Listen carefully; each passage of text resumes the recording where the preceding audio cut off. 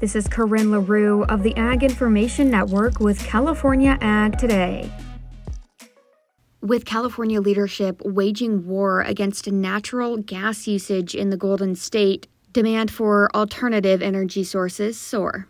The tradition correlation between crude oil prices and propane markets has experienced a notable change in recent years, driven by supply. Propane prices and availability haven't taken much of the spotlight this year, partially thanks to a warm fall. According to Michael Newland from the Propane Education Research Council, propane inventories are currently at a 5-year high. I think we're on a supply track, meaning the supply is really what's driving the stability within our fuel. We export 60+% of what we could burn here in the U.S. We're burning 40, export 60%. And what that equates to in gallons is we burn just shy of 10 billion gallons of propane here annually in the U.S.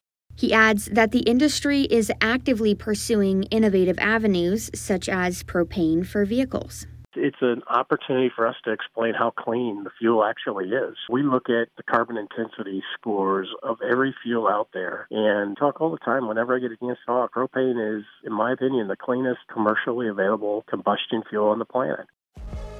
For California Ag Today, I'm Corinne LaRue with the Ag Information Network.